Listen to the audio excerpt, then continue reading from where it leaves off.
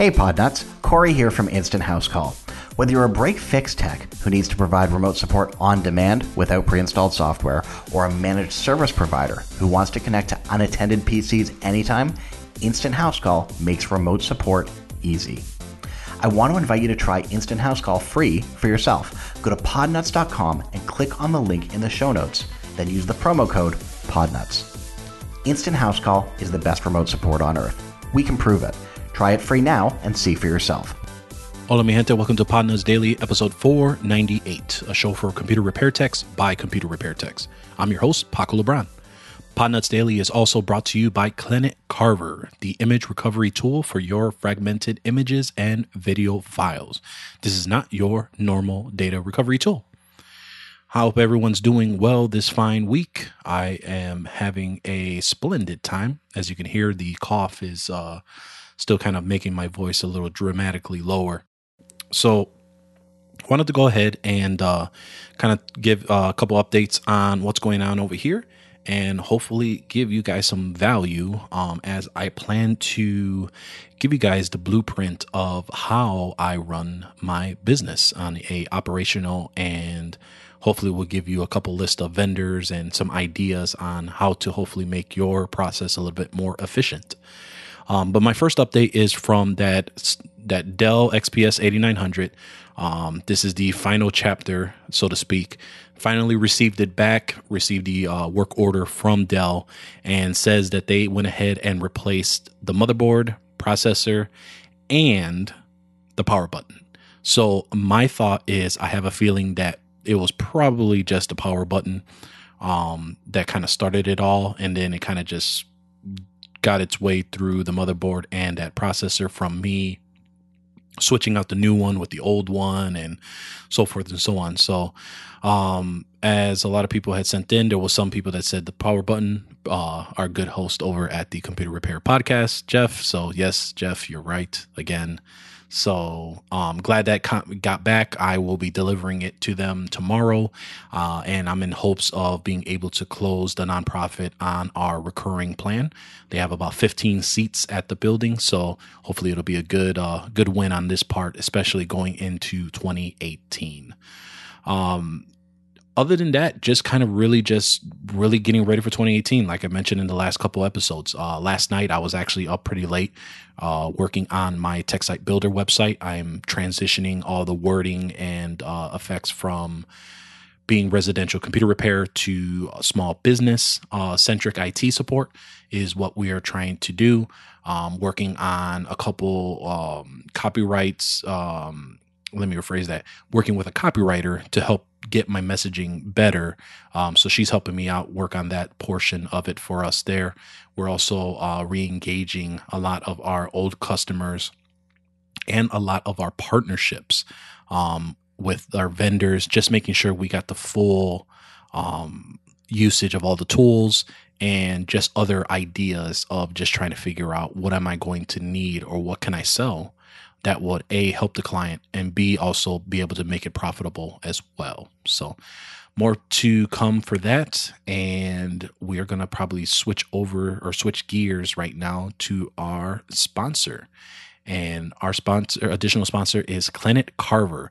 As you know, from the last couple episodes, I've really hyped up these guys. These guys are really doing well and really trying to really attack a niche on trying to recover those fragmented files from just a badly damaged file system. And for those that haven't heard, Clinet Carver is an image recovery tool for your fragmented images and video files. It's not your normal data recovery tool. It's specifically to recover JPEG images, Canon RAW image files that are CR2 extensions, NEF Nikon RAW image files. And again, they're working on certain variants of MP4 videos to kind of, get it done. And get it recovered on that part. So Clinet Carver is designed for one specific case. When the file system is damaged to the extent that no useful metadata can be retrieved, it runs its algorithm to try and put it back together, which gives a much more higher percentage, 10 to 20% better recovery rate than any of your normal data recovery tools. And Planet Carver is in its early stages, but it requires calibration for many variations of file formats that are used by other different cameras. So as I mentioned previously, there are technician licenses available, but exclusive to the Podnuts network. The developers over there are trying to get a couple samples, actually quite a few samples. So they're looking to get some samples so they can go ahead and just fine tune the system, be able to get that over to them, and really help out their tool to become even better. So what they're doing for the Podnuts network specifically is they want to basically do an exchange for free license keys and even free recoveries. So if you have a data recovery job that has come in and they are looking to restructure their images, or you've done a data recovery and they have corrupted images, specifically on those type of cameras or on those file sets, they are looking for samples so they can do the calibration for their system. So if interested, click on the link in the show notes to find out more information. It will lead you to their ticket system. Just go ahead and enter the information, click new, or click submit, and that will allow you to get over to them. So Planet Carver is, again, the tool that can recover fragmented images and video files. All right, guys. So I figured that this episode will be a more particular episode. I kind of have just given updates before. And in this case, or in this episode, what I want to do is I want to be able to provide a blueprint, kind of explaining to you what did I do before and all the way back to, or all the way to now, on how did I get, or how am I running the residential computer repair business right as we speak. So we're going to go into the details. We're going to go into how we have it all set up. We're going to go through all the tools that we're using to kind of run the system, and how you can go ahead and take this information, apply it to your current business that you have right now, and also be able to hopefully be a little bit more efficient with some of the things that you have going on over there.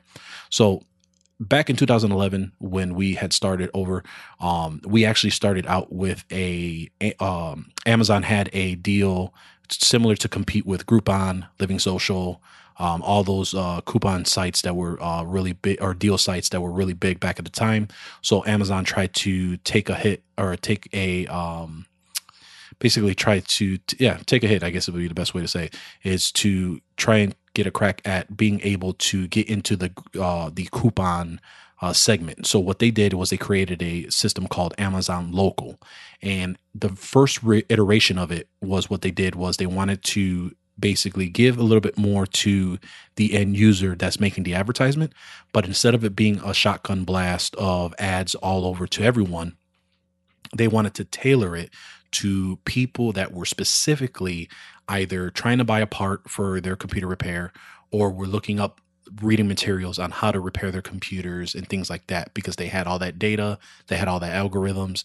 So that's how they were going to try and beat the other deal sites and be a little bit more targeted for their particular users. So what we did is we went ahead and took advantage of that. That was for our first location, which is the location that I'm currently at right now. But at the time, I didn't have the location. So it was just kind of me, opened up the business. We got incorporated in February of 2013 at that time. So again, the business was founded in 2011. We just did residential on-site repairs here and there. We weren't really that serious. Come around 2013, that's when I buckled down, got it incorporated, got really serious about running the business. And that's when we were looking for office space. And the only reason why we were looking for office space was for the fact of this Amazon Local deal. The problem we were running into is we couldn't rent a UPS box. We couldn't rent a post service box, because one, a post office box would actually give P.O. box, whatever the number is. Couldn't really do that. Didn't look professional, in my opinion. We wanted an address to look at it. Now, the unique thing about UPS and FedEx is if you get a post office box with them, they will actually allow you to use the address. So they will actually give you the address of the location that they're at, and then it'll be, pound suite number X. So let's say it was 875. your mailbox number was 875. So that's how they knew to route things to you. The problem was if someone was to come into the location, one, they're coming into a FedEx or UPS store. That was kind of an iffy for me on trying to establish that that first customer experience and that trust. And the second piece was having them accept the equipment. Every UPS store, every FedEx store that was in the West Loop area could not do that for me. And again, accept it, have paperwork filled out, and go from there. So what I ended up having to do was I went ahead and started looking for office space around the West Loop. Now, the reason why I picked the West Loop, it was purely coincidental.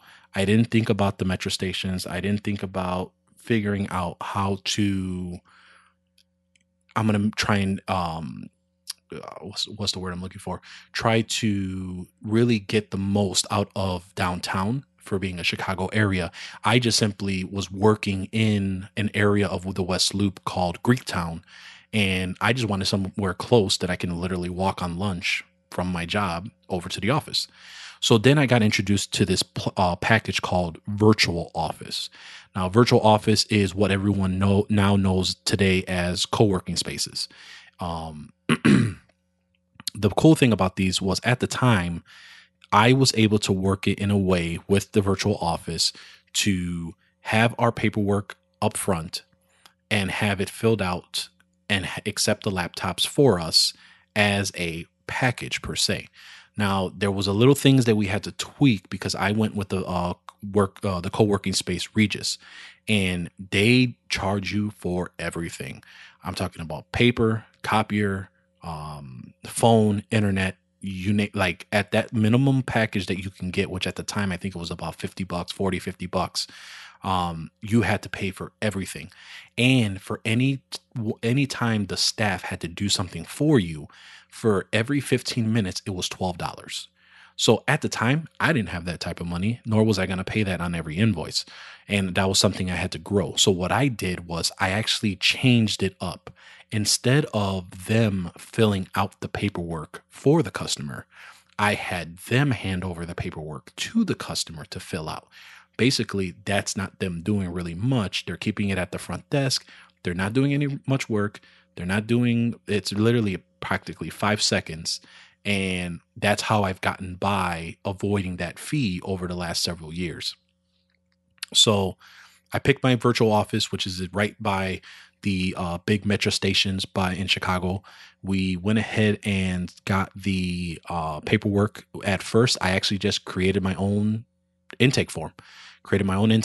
It was in Word. I had bought this perforated paper where it was 8.5 by 11. The bottom portion was a tear off, so you can hand it to the customer as their receipt. And that was it. So how it worked was customer would find us on Google Maps, Yelp, or just by Google searching and finding our website. They would come to the location and they would talk to the lobby security in the front. Since they didn't really know who it was, but they knew that they had a co-working space in the 8th floor, or actually at the time it was floor 18 because we were at the penthouse and then we moved. They would actually call up to the front reception. Front reception would say, "Yep, this is the place, etc." Send them up. They would go ahead and send them up, and they would go ahead and tell them what the issue was with the computer. And it was either three choices. It was either they talked to the receptionist, which the receptionists were already guided to be able to go ahead and do our word tracks, which was our diagnostic fee of $79. It takes 1 to 2 business days for it to be prepared. And then we can kind of move forward and go from there. B, if they wanted to talk to a technician, they would go ahead and call me, and then I can talk to them over the phone because either I'm at home or I'm at another job, etc. And that's what was told. I'm not in the office right now. We can get you a hold of a tech. Or 3, if they wanted to come back later, we would take their information and I will call them back. So that's kind of how we went ahead and worked it back then, similar to kind of what we do now. But that was kind of how we got by those that went ahead and dropped off their equipment, went ahead and did the diagnostic, and kind of went from there. So once they would drop it off, they would send an email to me. I would go down there, pick up the laptop, bring it home, do my diagnostic. And at the time I was using TechSuite's Tech USB, which I currently do use sometimes now. But there's been a lot of times where for some reason it's just not syncing. It's not the something with the computer and my USB drives are not talking right. So I'll just run the PC diagnostics on the laptop just to figure out of the two components that are going to be problems. If it's a hard drive or a memory, it's a quick fix. If it's some other issue that came in, then obviously, it'll be addressed as it goes from there. We basically enter all the information in Repair Shopper. We send the emails or we'll give them a call and just try to figure out what we do for moving forward. Once they let us know, yep, this is what we want to go ahead and do, we would move forward with the repair, get the repair done, bring it back to the office, let them go ahead. We would shoot an email letting them know, come by, pick it up. And they would come by, pick it up. And that was pretty much it. Money exchanged through Repair Shopper's online invoice. And everyone got paid. Everyone got their stuff fixed. That was kind of how everything went from there. So through that whole process, I have mentioned this process specifically probably quite a few times over on this show, on the Computer Repair Live show, even when I was with Matthew Rodella over at the Computer Business Marketing Show, on the Computer Business Podcast before it became the Computer Business Marketing Show. And that's kind of how we've talked about in general. Now, what I'm going to do is I'm going to go ahead and dissect it a little bit on what those individual things that I did and how I was able to do it. So going back to virtual office. Now, a virtual office is basically, like I mentioned, a co-working space. I happen to use Regus. There are plenty of other ones that are out there as well. There's DaVinci, there's WeWork, there are MakeSpace, there is another one. So here's the other thing. You don't have to go with commercial co-working spaces like these, especially if you have like a smaller town. You may not be able to have access to a lot of these things as well. Now, the cool thing about this is there may be a little bit of a smaller co-working space, and they may not call themselves co-working space. They may actually call themselves a hot desk, open desk, open area. So play around with the words because, again, it was first called virtual office. Now this is the term that's being used by everyone right now. And if you find someone that is not in the commercial area. So when I say commercial, I mean like these big brands, they have processes, they have it set up. You may be able to find a specific co-working space that is just a one-man shop. Those tend to be the best because you can actually work out things in your agreement that would be a little bit more flexible than, let's say, a Regus, a DaVinci, et cetera, to be able to get the things that I mentioned. Now, technically, I'm kind of bending the rules for my office to accept those laptops in the beginning because I didn't rent a virtual office package, which is what they're calling it today. I was renting their Mailbox Plus is what they call it today, which is basically an address to accept packages. I kind of bent it where they were accepting laptops, which it's the same play on words as what I kind of did with the office there. And that's how I was able to keep my costs cheap. So you want to work into doing something like that where you can go ahead and see if you can work out a deal where they can accept the laptops, keep it in storage, and be able for you to pick it up at a later point or for them to call you. And if you're available to go ahead and stop by and pick it up. Now, for those that are part-time, this is going to be hard because especially if you get out of work at 5, a lot of virtual offices tend to close at 5. So finding those that have access after hours is going to be essential. Also, you want to try and work on processes where see if you can get out of work or something that's nearby work so you can schedule your time so you can walk out, pick up your stuff, bring it back to you, and go from there. So that's the virtual office piece. The second piece is what did we use for our phone systems? Now, what we had the problem is that I previously was using Google Voice for both my office number and for the main personal number or my own business number because I didn't want to give out my number as I called out. The problem I ran into with Google Voice was as I started forwarding my phones over, which right now my front desk actually picks up my phones for any calls that come in for the business. But before I was using a answering service that just answered the calls, took a message, and went from there. And I've also used white label help desks such as Chris Carruthers and others that are out there that do white label remote support. And the problem that we were running into was as I forwarded the number, the handshake between Google Voice and their system didn't happen all the time. And I would get calls and emails, voicemails that were stating calls were being dropped, calls were being sent to busy signals and things like that. So I realized, really early that Google Voice was not going to be an acceptable vendor slash phone system for me to be able to use. So I went from Google Voice to Vonage personal line now, or home. What was it? Home business or residential? That's what it was. Vonage residential line. And what they were able to do is, because I didn't want anything fancy, I just wanted the number to ring and it will go directly to whoever was picking it up, whether it was the answering service or the white label remote help desk. So that worked for a while. But then as I grew, I wanted to get a little bit fancier. I wanted to have a voice prompt. I wanted to be able to have call screeners, be able to turn off the system to be able to, for different holidays and things like that. So what I was able to do was I went from Vonage residential to a company called Ooma, which was OOMA. Now, they were okay. You had to purchase their hardware, hook it up to your system, and that's how it kind of worked for that phone system. I was having problems where the handshake, not as often, but probably the same as what was happening with Google Voice, where connected calls were going busy or the connected transfers weren't even going at all. So I ended up having to move from Ooma. And at the time, Vonage actually purchased another company and turned it into Vonage Business. So I then went from going from Ooma, going back to Vonage Business, and I was happy with them for a while. I think I had a good price for about a couple months, and then they went up to about $80 or so for one line, and that's the external number, and one virtual extension, which was my line that came in. Well, then I was introduced to a company called 8x8, which we've all heard many stories over on Podnuts Pro, and 8x8 basically cut my bill in half, and that's who I've been using ever since. And I pay about anywhere from $40 or so, $45 on that particular at that time. And I've had it for probably the past maybe probably about a good 4 years now that I have been using 8x8, and it does everything I need. It works. Their app works. I can call from my cell phone and it'll call out on their app from there. I can use, they gave me a phone, hooks up to my internet.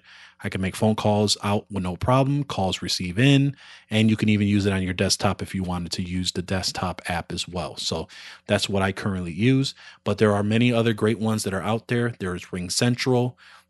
There is Grasshopper, which kind of has similar features like Google Voice. And that's kind of really the phone systems that I had that allowed me to not only communicate to my clients, whether I'm on the road or I'm at the actual office or in the home office, but it was really cool that I can actually coordinate certain things. So by certain hours, it'll be going to the front help desk. If it goes to after 5, it goes to the direct voicemail for us. And that's kind of how we organized it. Holidays, we went ahead and have the phone systems go straight to voicemail with different greetings and audio systems. And we kind of went from there. So that covers the virtual office. That covers the phone system. Now, how did we do with our paperwork? So again, as I mentioned, we created our stuff with Word docs. It was just handwritten and went from there. And then I went ahead and purchased the Technibble Business Tool Kit. And that has really helped me out a lot with the specific work order form. I actually had modified it a little bit. So it's just a one sheet where they sign the front. And then on the back, it basically has the disclaimers. And the disclaimers that I have that I modified are two things. One, I added a storage fee. So if a client does not pick up their laptop within 2 weeks, we add a $50 storage fee. The second piece that we add is after 30 days, obviously the equipment is ours, but all payment is due within 7 days. Now, I specifically put that in there for those that, normally we don't do a lot of net sevens unless it's a business that we've done a lot of work with, but we put it in there so that they're aware that after 7 days they need to make that payment. And so that's what we have on the back of those on those invoice terms, and that's what I modified on the Technibble business kit for my business for that. Kind of just the whole picking up and coming back, as you know, downtown kind of really sucks at parking. So I was able to find some good street parking, but sometimes you just don't have the cash, or sometimes the card is just not in reach, or maybe you forget your wallet. So what I use, there's an app called Park Chicago, and I'm not sure if your city may have this type of app where you can load the money in there and you can actually pay through the app to pay for your parking and then kind of go on your way. So there's no more feeding the meter. There's no more having to use the credit card. You can just go through and just go on your way. So that's what I kind of been doing.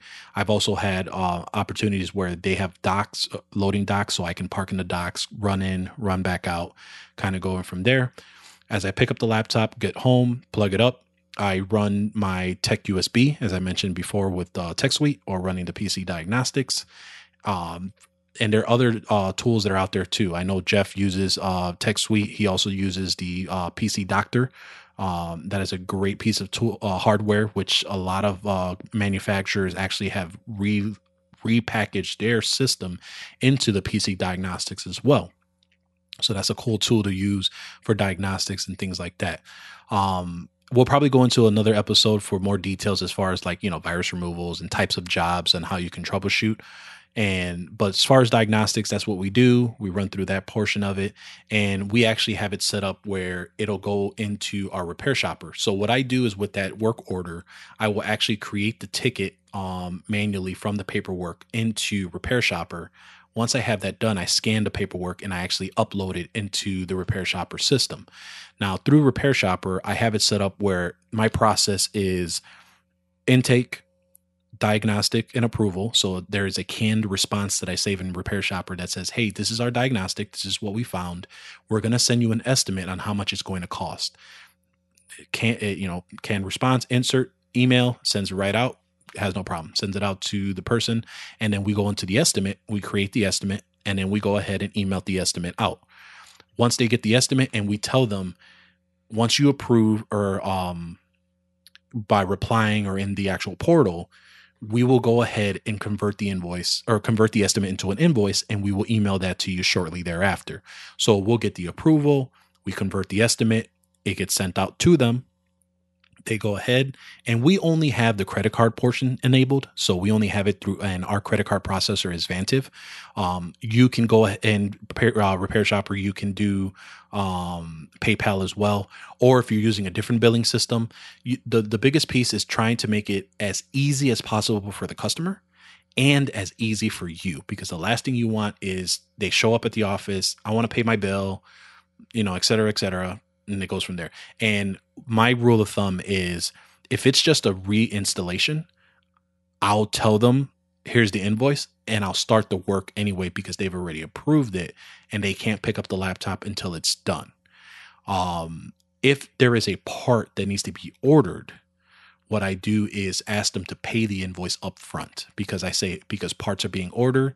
And there was somebody on one of the live shows way back when that had said, you're not a bank. And that's something that I want to make sure you guys understand. Do not stretch yourself thin, especially when you're trying to build this business, because I've done it and it sucks.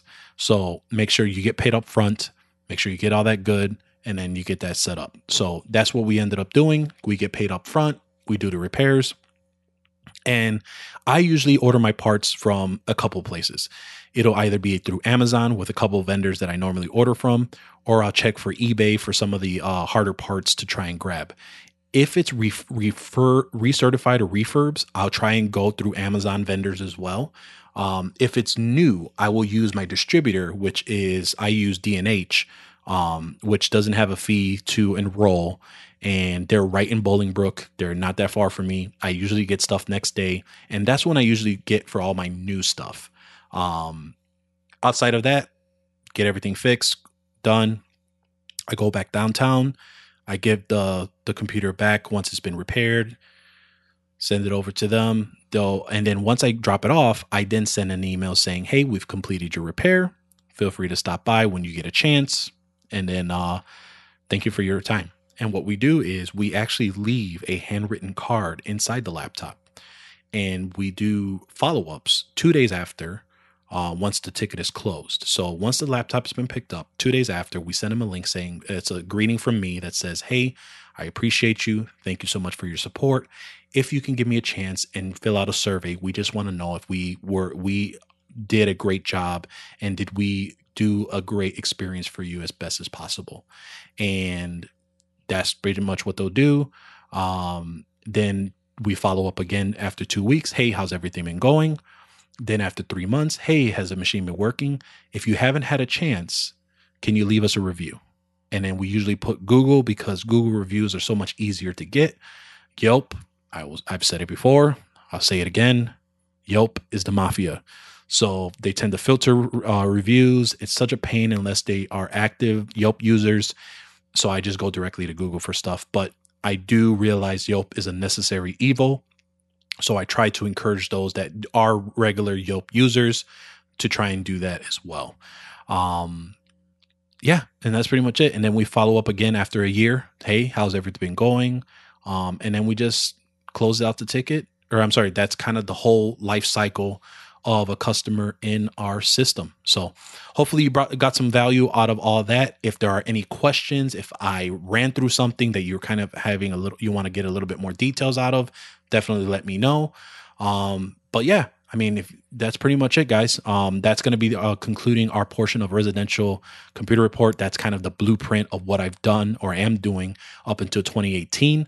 And hopefully it helps you out. So if you guys want to find me on Twitter, you can find me at ChiteK CEO, ChiteKCEO, or on LinkedIn, Paco LeBron. And if you guys want to be a guest on the show, send an email at guest@podnuts.com. I want to thank our sponsors, Instant House Call and Clinic Carver, for this episode of Podnuts Daily. Don't forget, if you need business paperwork to get you started in your computer repair business, then check out the link for Technical Computer Business Kit over at podnuts.com/deals. Help support the Podnuts Network by giving $1 a month through our subscribe button over at podnuts.com or at patreon.com/podnuts. I want to thank everyone for listening and subscribing to the show, and see you next time on Podnuts Daily.